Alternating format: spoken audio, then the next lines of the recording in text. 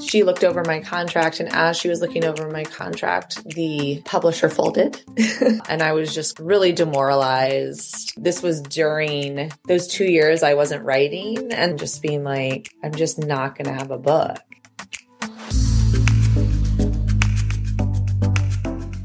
Hi, welcome. Welcome to Writing Stories, your spot for conversations with contemporary authors about the struggles and triumphs of writing and publishing. Hi, Rachel. Hi. My guest today is Rachel Yoder. Rachel edits Draft, the Journal of Process, with her co-founder, Mark Polanczak.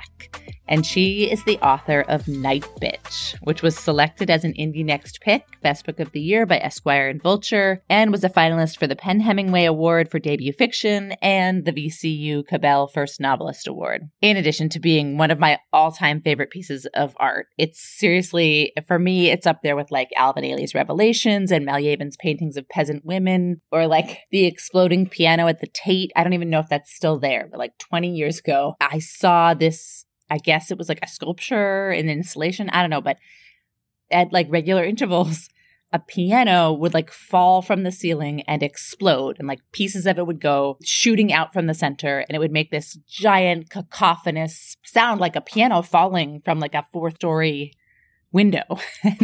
So for me, Nightbitch is really in that category of pieces of art that have just brought me so much joy that they remain these kind of shining moments in my life. So it was a really big deal to me to be able to talk to Rachel Yoder. For your sake, listeners, I try not to fangirl, too hard. We talk about Nightbitch, obviously, and we also talk about the particularly destabilizing combination of professional disappointment and new motherhood. And we talk about how to nurture student writers and what it's like to watch your life being made into a movie. Does Iowa feel like home now? I was just thinking about that the other day. It still sort of feels like, it doesn't feel temporary, but it feels adopted or something. Okay. Yeah, because I'm from Ohio, and when I go back there, it feels like, oh, this is where I belong. Like, I mean, I do feel like I belong here too, but there's something about where you grew up, right? And like, this is a built home, and then Ohio is like the womb. It's like the Right. original home. Yeah. Do you feel any kind of desire to go back to the original home? I mean, so I grew up in a Mennonite intentional community, and what makes me the saddest is that although my child is having a great childhood and upbringing, it's really different than mine was. And I really, like, when we go back there and visit and I see him playing with my friends' kids, I'm like, oh, I wish he could like have this childhood because it was so beautiful. What do you wish that he could have from your childhood? I mean, I wish he could spend the entire day in the woods, like independently without an adult, like watching or worrying. And like, I wish that there were like deer skulls and deer spines, like lying in the lawn. I wish for me, it was just like this. And I see the kids there and they're just so free. Like their parents go and work at like the brew pub they run. And the kids, I was like, well, what do you do for childcare? And my friend's like, they just do whatever like, we're in the woods. Like they're not going to get, right? Yeah, nothing bad can happen. And I'm like, yeah, I remember that. Like I would just be left alone for an entire summer day. And I wish he had that freedom, Yeah, of course. Yeah, that's huge. A connection to the natural world. But what did reading and writing look like for you as a child? Okay, well, one of my earliest memories before kindergarten is sitting on a couch with my mother. And she had this series of yellow paperback kind of pamphlets, and they were learn to read books. So I entered kindergarten when I was 4, in part because I had this mother who would sit with me and do this. And I just loved it. Like I loved having my mom to myself, and I loved that she was so proud of me for, how good I was at reading. And I also really loved reading. So my kind of initial experience with reading is just this like, isn't it funny? It's like this deep maternal like connection with my mom. I remember in first grade, we had a typewriter in the room and I would like pretend to type on it really fast. And all the kids were like, oh my gosh, can you really type that fast? And I'm like, no, no, no, no. But like that was something I really liked to do, to pretend I was like writing. And, so I guess it's always kind of been there. And like I said, I mean, I grew up at the dead end of a dirt road in a Mennonite commune. My mom was a librarian. So my summers, a lot of my summers were just reading books. I would read like a book a day. And because there was a lot of quiet, a lot of solitude. And I think also from reading all those books, I became a very big dreamer. I had a lot of hopes and dreams for myself outside of the Mennonite commune, out in the world. I was very interested in New York City. I was very interested in the world at large. So they really were kind of a lifeline to society. And especially in high school, when my dad was reading Harper's and the New Yorker, I would read those every time a new one came in, because I was like, oh, this is what like real people are doing out in the world. And how did your community relate to that sense of you as a dreamer and excited about the world outside of your Mennonite community? I don't think my parents, especially my dad, quite knew what to do with me. I was of such a different time and place than he was.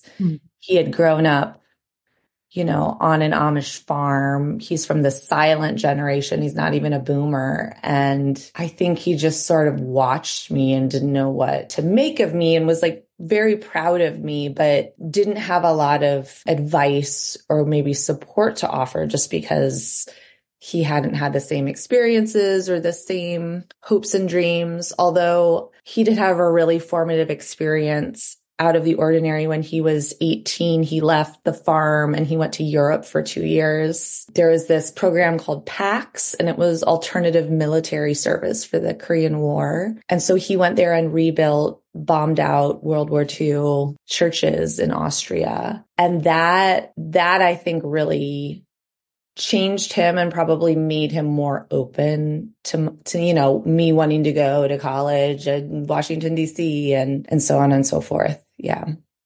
That makes sense, that it kind of opened up his world a little bit. Yeah. Okay, so we're going to talk about Nightbitch. I really loved this book. Not only did I feel like very seen by it, but I felt like it was showing me a new way to see myself. And I also really liked the way that you created the text that Nightbitch refers to for support, a sort of faux nonfiction text within the broader story, written by the mysterious Wanda White. And then it's like this smart, very truthful perspective on motherhood that is portrayed in such a like fresh and playful way. And for me, like coming at these heavy topics from that playful perspective it was just like really valuable, and I loved it.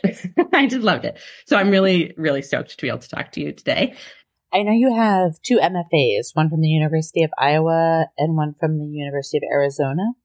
And I'm curious about your experience with those programs. I'm really, really glad I came to Iowa, because it's the nonfiction writing program here, which is what I came for, really opened up possibility for me. And I don't know that all nonfiction programs would have done that, but the way that this one was framed, the way we talked about the essay and what is an essay, what is artful, what can you put in a piece of writing and still have it work?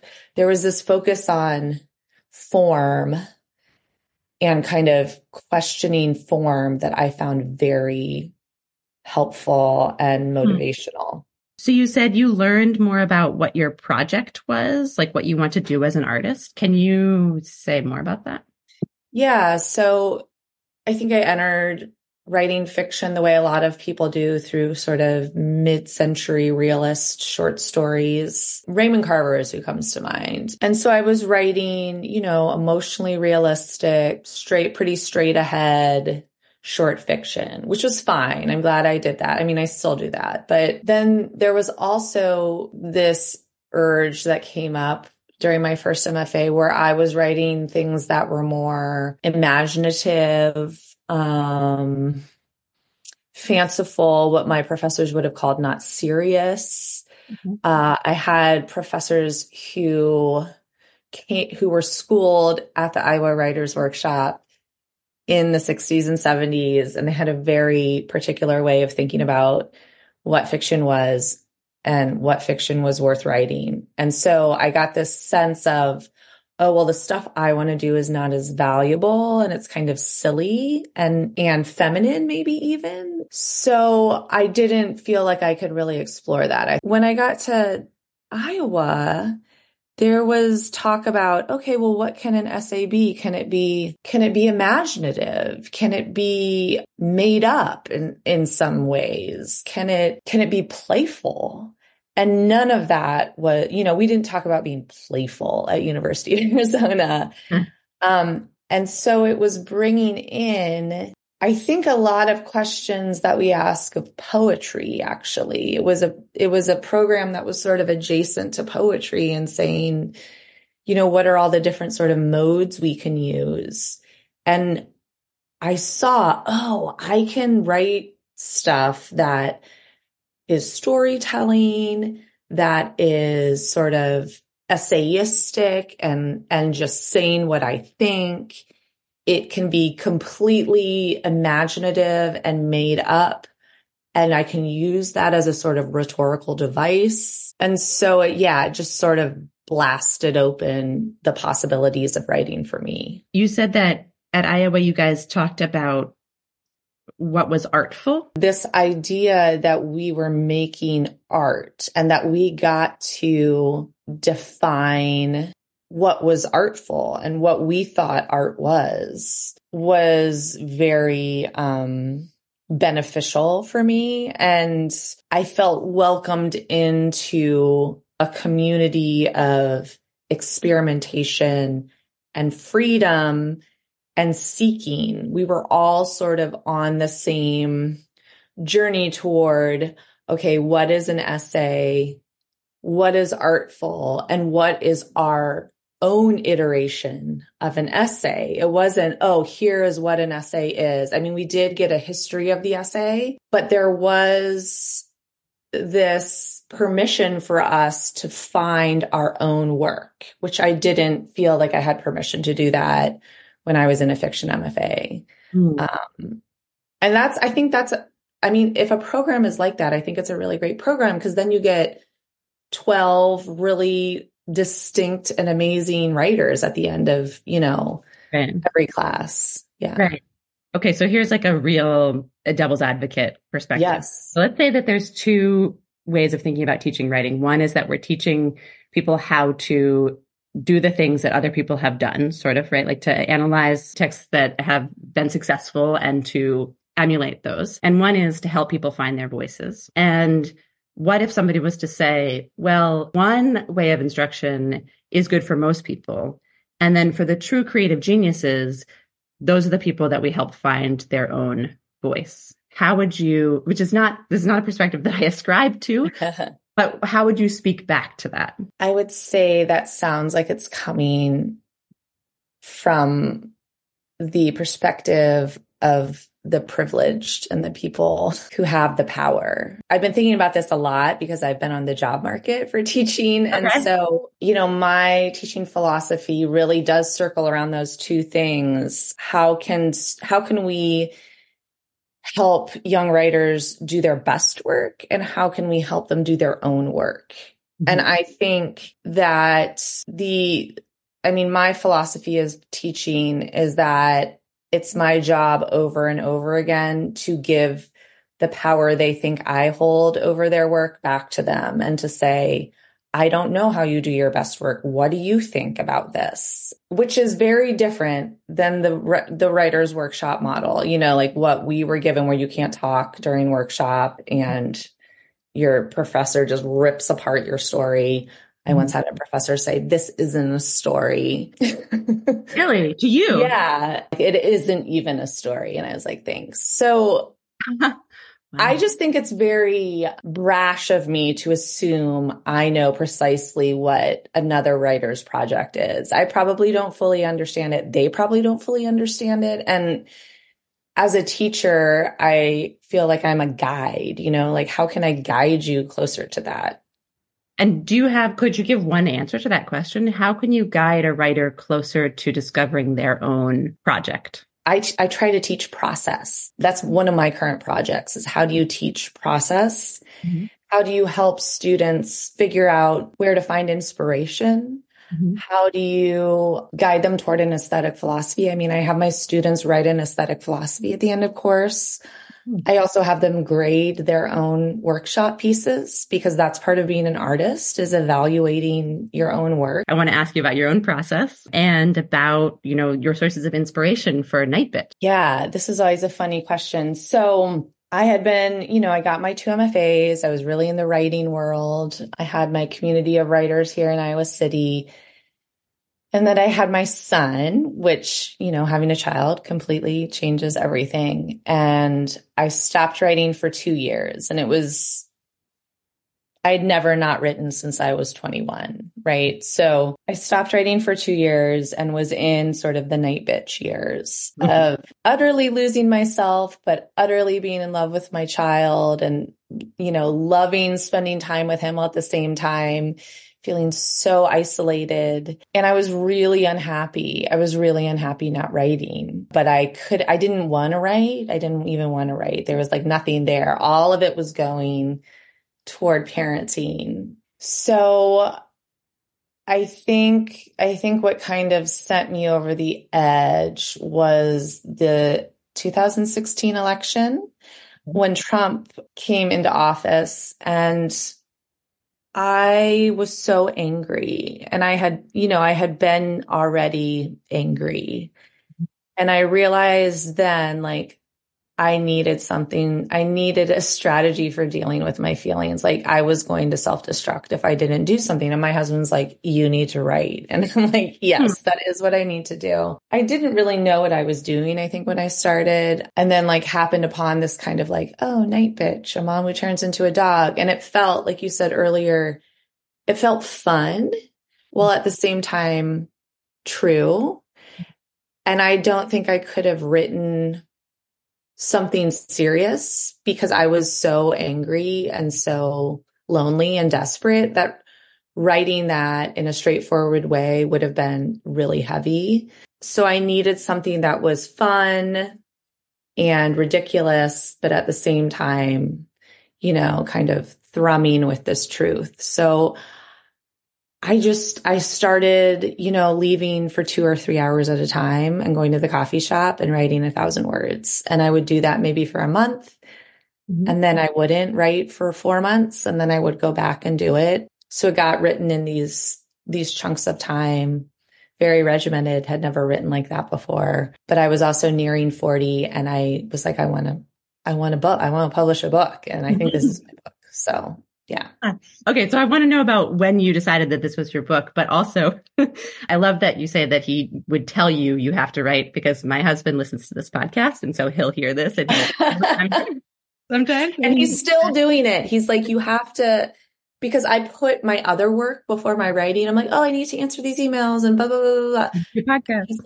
Yeah, exactly. He's like, you need to write first and then you can do all the other stuff. So I'm still learning, as we all are probably. Yeah. But you have said that the first sort of third of Nightbitch poured out just from this place of anger and frustration. Could you talk a little bit about what happened after that? When you got to the place where it was it stopped pouring out, what did you do next? How did you work with that? Yeah, I asked a lot of questions. I didn't know what to do next. Mm-hmm. And I sort of did some exploratory writing in different directions, which didn't feel right or good. I was like, this is hokey. This is dumb. And so I think at that point, I probably thought, okay, is there a point toward which I can write? Instead of thinking, what's the next thing right in front of me?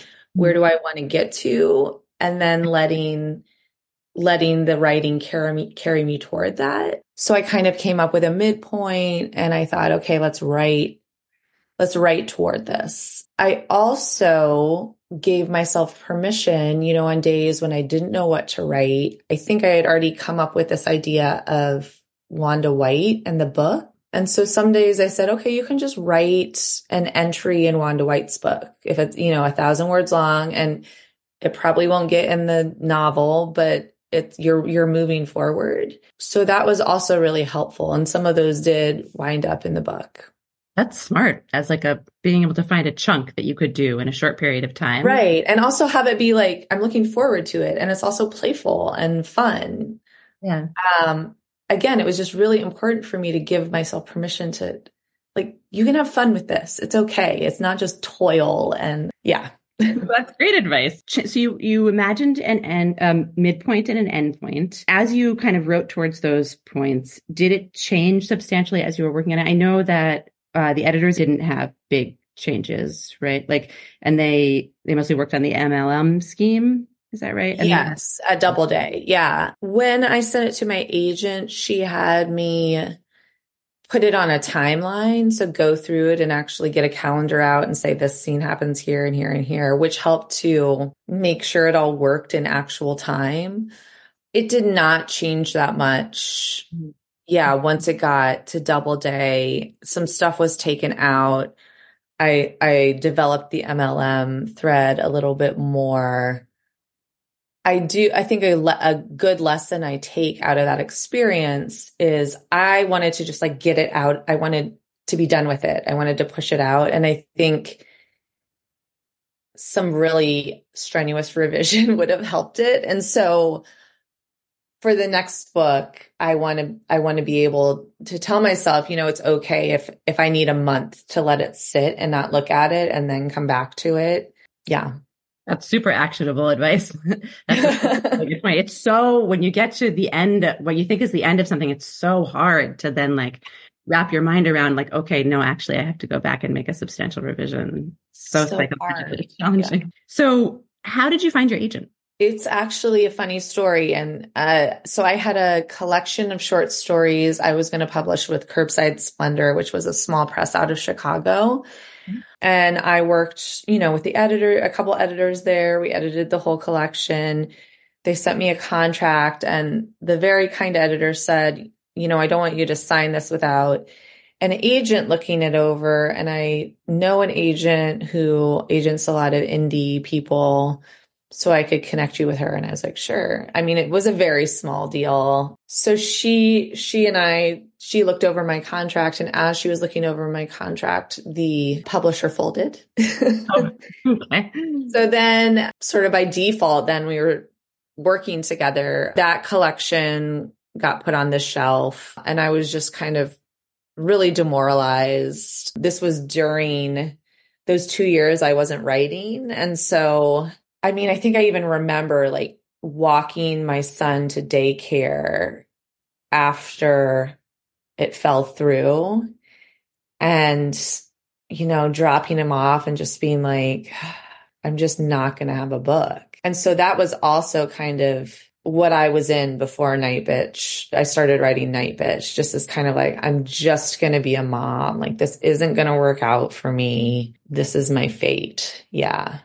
That's so interesting to hear. And also actually very, very similar to my professional experience when shortly after my daughter was born. What happened? I got a tenure track job that I thought I had, wanted forever, and that it was going to be so amazing. And, yes. It was going to be this like sense of freedom to like ask the questions I wanted to ask, yada, yada. And then I took it and it was awful. And I took it and it was very messy. So I didn't know if I could get it. Anyways, so there's multiple losses happening at the same time. Right. There's like the transformation to motherhood, and there's like, you're kind of wrestling with the fact that this press folded. Do you remember anything that helped you come back from that experience of the press folding and not publishing the stories, separate from how you kind of moved through those early years of motherhood? I was really in crisis until I started writing Nightbitch. I mean, I was probably still in crisis when I was writing Nightbitch. Did I get out of crisis after? I feel like right now, how much later is it? 4 years later, I feel like I'm out of Nightbitch now. And it's taken a really long time to work through it. And part of the working through it was the writing the book. So once you got your agent and you went on submission, can you talk a little bit about that? Again, probably not representative. I just had a very, great experience. I mean, she sent it out to our first tier of editors. I think they were all mothers. And the first few responses came back no, which she very gently gave me that news. I didn't have like a lot of expectations about the book because I'd been so disappointed before and I knew it was a weird book. So I was just sort of like, if anyone wants to publish it for anything, that would be great. But then after a few initial no's, there were 2 editors who were really interested, and it happened really fast, maybe 10 days or something after it got sent out. And so I talked to both of the editors. One of them had a number of changes, she had some hesitations, I think, on behalf of the publisher about it. You remember what her hesitations were? Well, the title. Oh, really? Okay. Yeah, the name of the main character, because they're thinking about marketing and they're thinking about it sitting on a shelf face out of Barnes and Noble, and you can't do that with Nightbitch, maybe. So she had a lot of notes, but I totally understood them all. I didn't hold them against her or anything. I got what she was saying, and perhaps I would have done a more rigorous edit with her. And then the other editor, she was younger. She wasn't a mom, but she totally got it. She got it 100%. And she didn't want to change the title. She said, we can make it work. And we just clicked. We had a really good, rapport immediately. So it was really fast. They preempted it and I had to make a decision right away, and we were off to the races. And what was that like at your house? Gosh. Well, it's really funny because I just started a new job at a speaking agency here in town, and they have this beautiful office. Mm-hmm. And I remember being on the phone with my agent, and I was standing in front of this huge window, floor to ceiling window, looking out over Iowa City. And I'm like, my life just changed really quickly. I'm back at work. Now I'm getting this deal. How did it change at home? I don't know. Okay. The thing is, even if you get a book deal or a movie deal, you still have to make your kid a quesadilla right after you get the phone call. That's such a good quote. Yes. There's still a pile of laundry to fold. So yeah. And you got a movie deal, right? Yeah. And Amy Adams is playing Nightbitch? Yeah. I mean, and that happened very soon after the book deal, 10 days after the book deal. Whoa. My book agent was like, I would like to introduce you to your film agent. And I know, it was really fast. And so then, I started talking to people then. The actual deal didn't get closed till later that year. But as the pandemic was happening, I was talking to producers on the phone. It was a very surreal thing. Yeah. Yeah, imagine. Did you help with the writing of the screenplay? I wrote a version of it, which I'm really happy I got the chance to do. But then they brought on this amazing director, Marielle Heller, and she's a writer and director, comes from the theater. She has these brilliant, beautiful films she's already made. And so she wanted to write it and had a vision for what she wanted. And I was like, well, yeah, obviously she should write it. So I'm glad I got the opportunity to do a version. And I'm also super happy that, she had a vision and saw her vision through too. So if you didn't feel good about it, you probably couldn't say, but anything to say about what it's like to see? There's one level of seeing the idea in your head turn into a book, and then to see it morph again. What is that like? And it's even weirder when the book comes from really directly from your own life and your own experiences. And then to go on set and see Amy Adams acting out something that happened in your life. I mean, it was really surreal, incredibly emotional. Like it brought up all of this. It was almost like therapy. Like it brought up all this stuff for me that I thought I had kind of laid to rest by writing the book.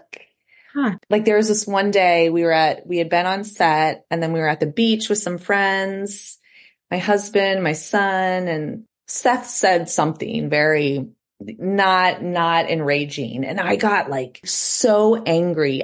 I was like, I am just going to walk down the beach until I'm in like Mexico. Like I just took off walking, and we had been on set earlier that morning and like watching stuff. And I'm like, that's what's going on. Like something is going on. Anyway, you were asking, what was the question? No, but you were seeing people act out this incredibly difficult time in your life. It's not surprising that would actually really and it's stimulating. Right. And it's really hard then to watch the movie and form an opinion about it. I mean, like I said, I think Mari's an amazing filmmaker, and I think she realized a really beautiful, unique vision. But like the question of whether I like it or not, I'm like, I don't know if I it's in this very weird psychological space for me. So I think people will really like it. I think it's fun and extreme and genuine in all the ways I would hope it would be those things. I can't wait to watch it. Yeah. I've been waiting for it to come. How would you say that writing Nightbitch has changed you as a person or an artist, or both?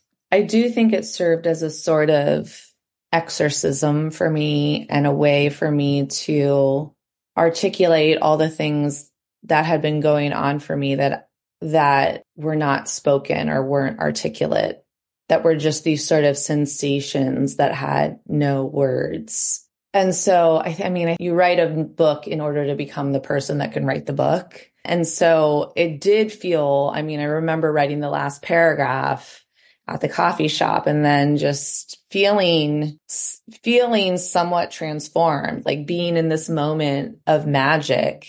But then there's the other thing of it being published and sharing it with a readership, which has been the best possible experience. I feel like I have found my community of women, because I still get messages on the daily from women who say, this is my story. How did you know? I've felt so alone.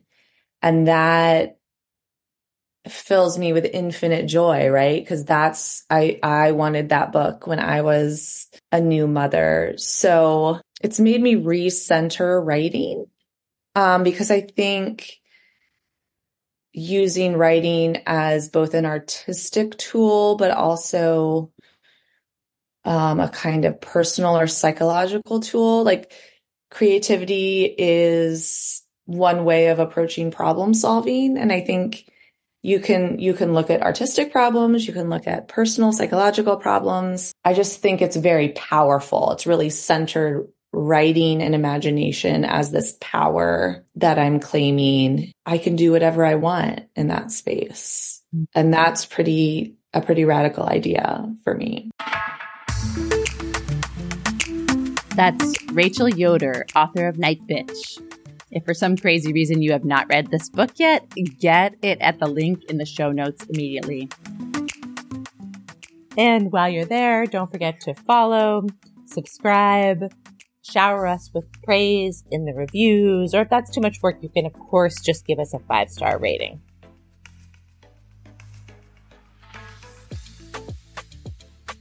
The internets tell me that this quote came from Thomas Fuller. It seemed possible, but not certain. Supposedly he wrote, "The night is darkest just before the dawn. Keep going."